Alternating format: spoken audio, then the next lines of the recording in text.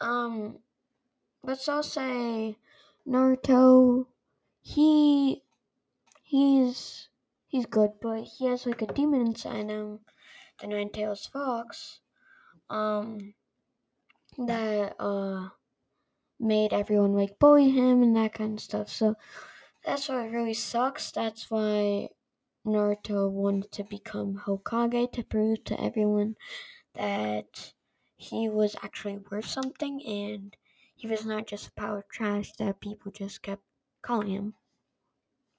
So then, yeah, I'm saying that Naruto sucks because he didn't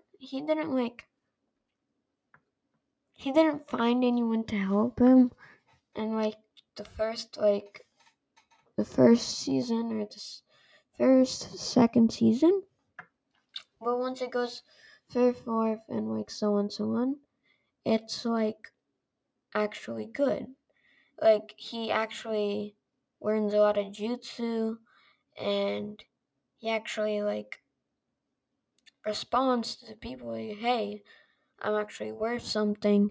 I'm not here like sitting.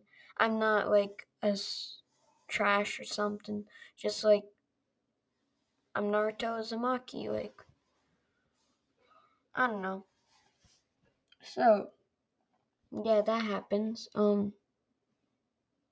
So Naruto, he can be annoying sometimes. But yeah, I actually like Naruto a lot because he's very determined to do something or go somewhere or something like that. I don't know. Plus he got Jiraiya on his side, so that's a huge plus for him.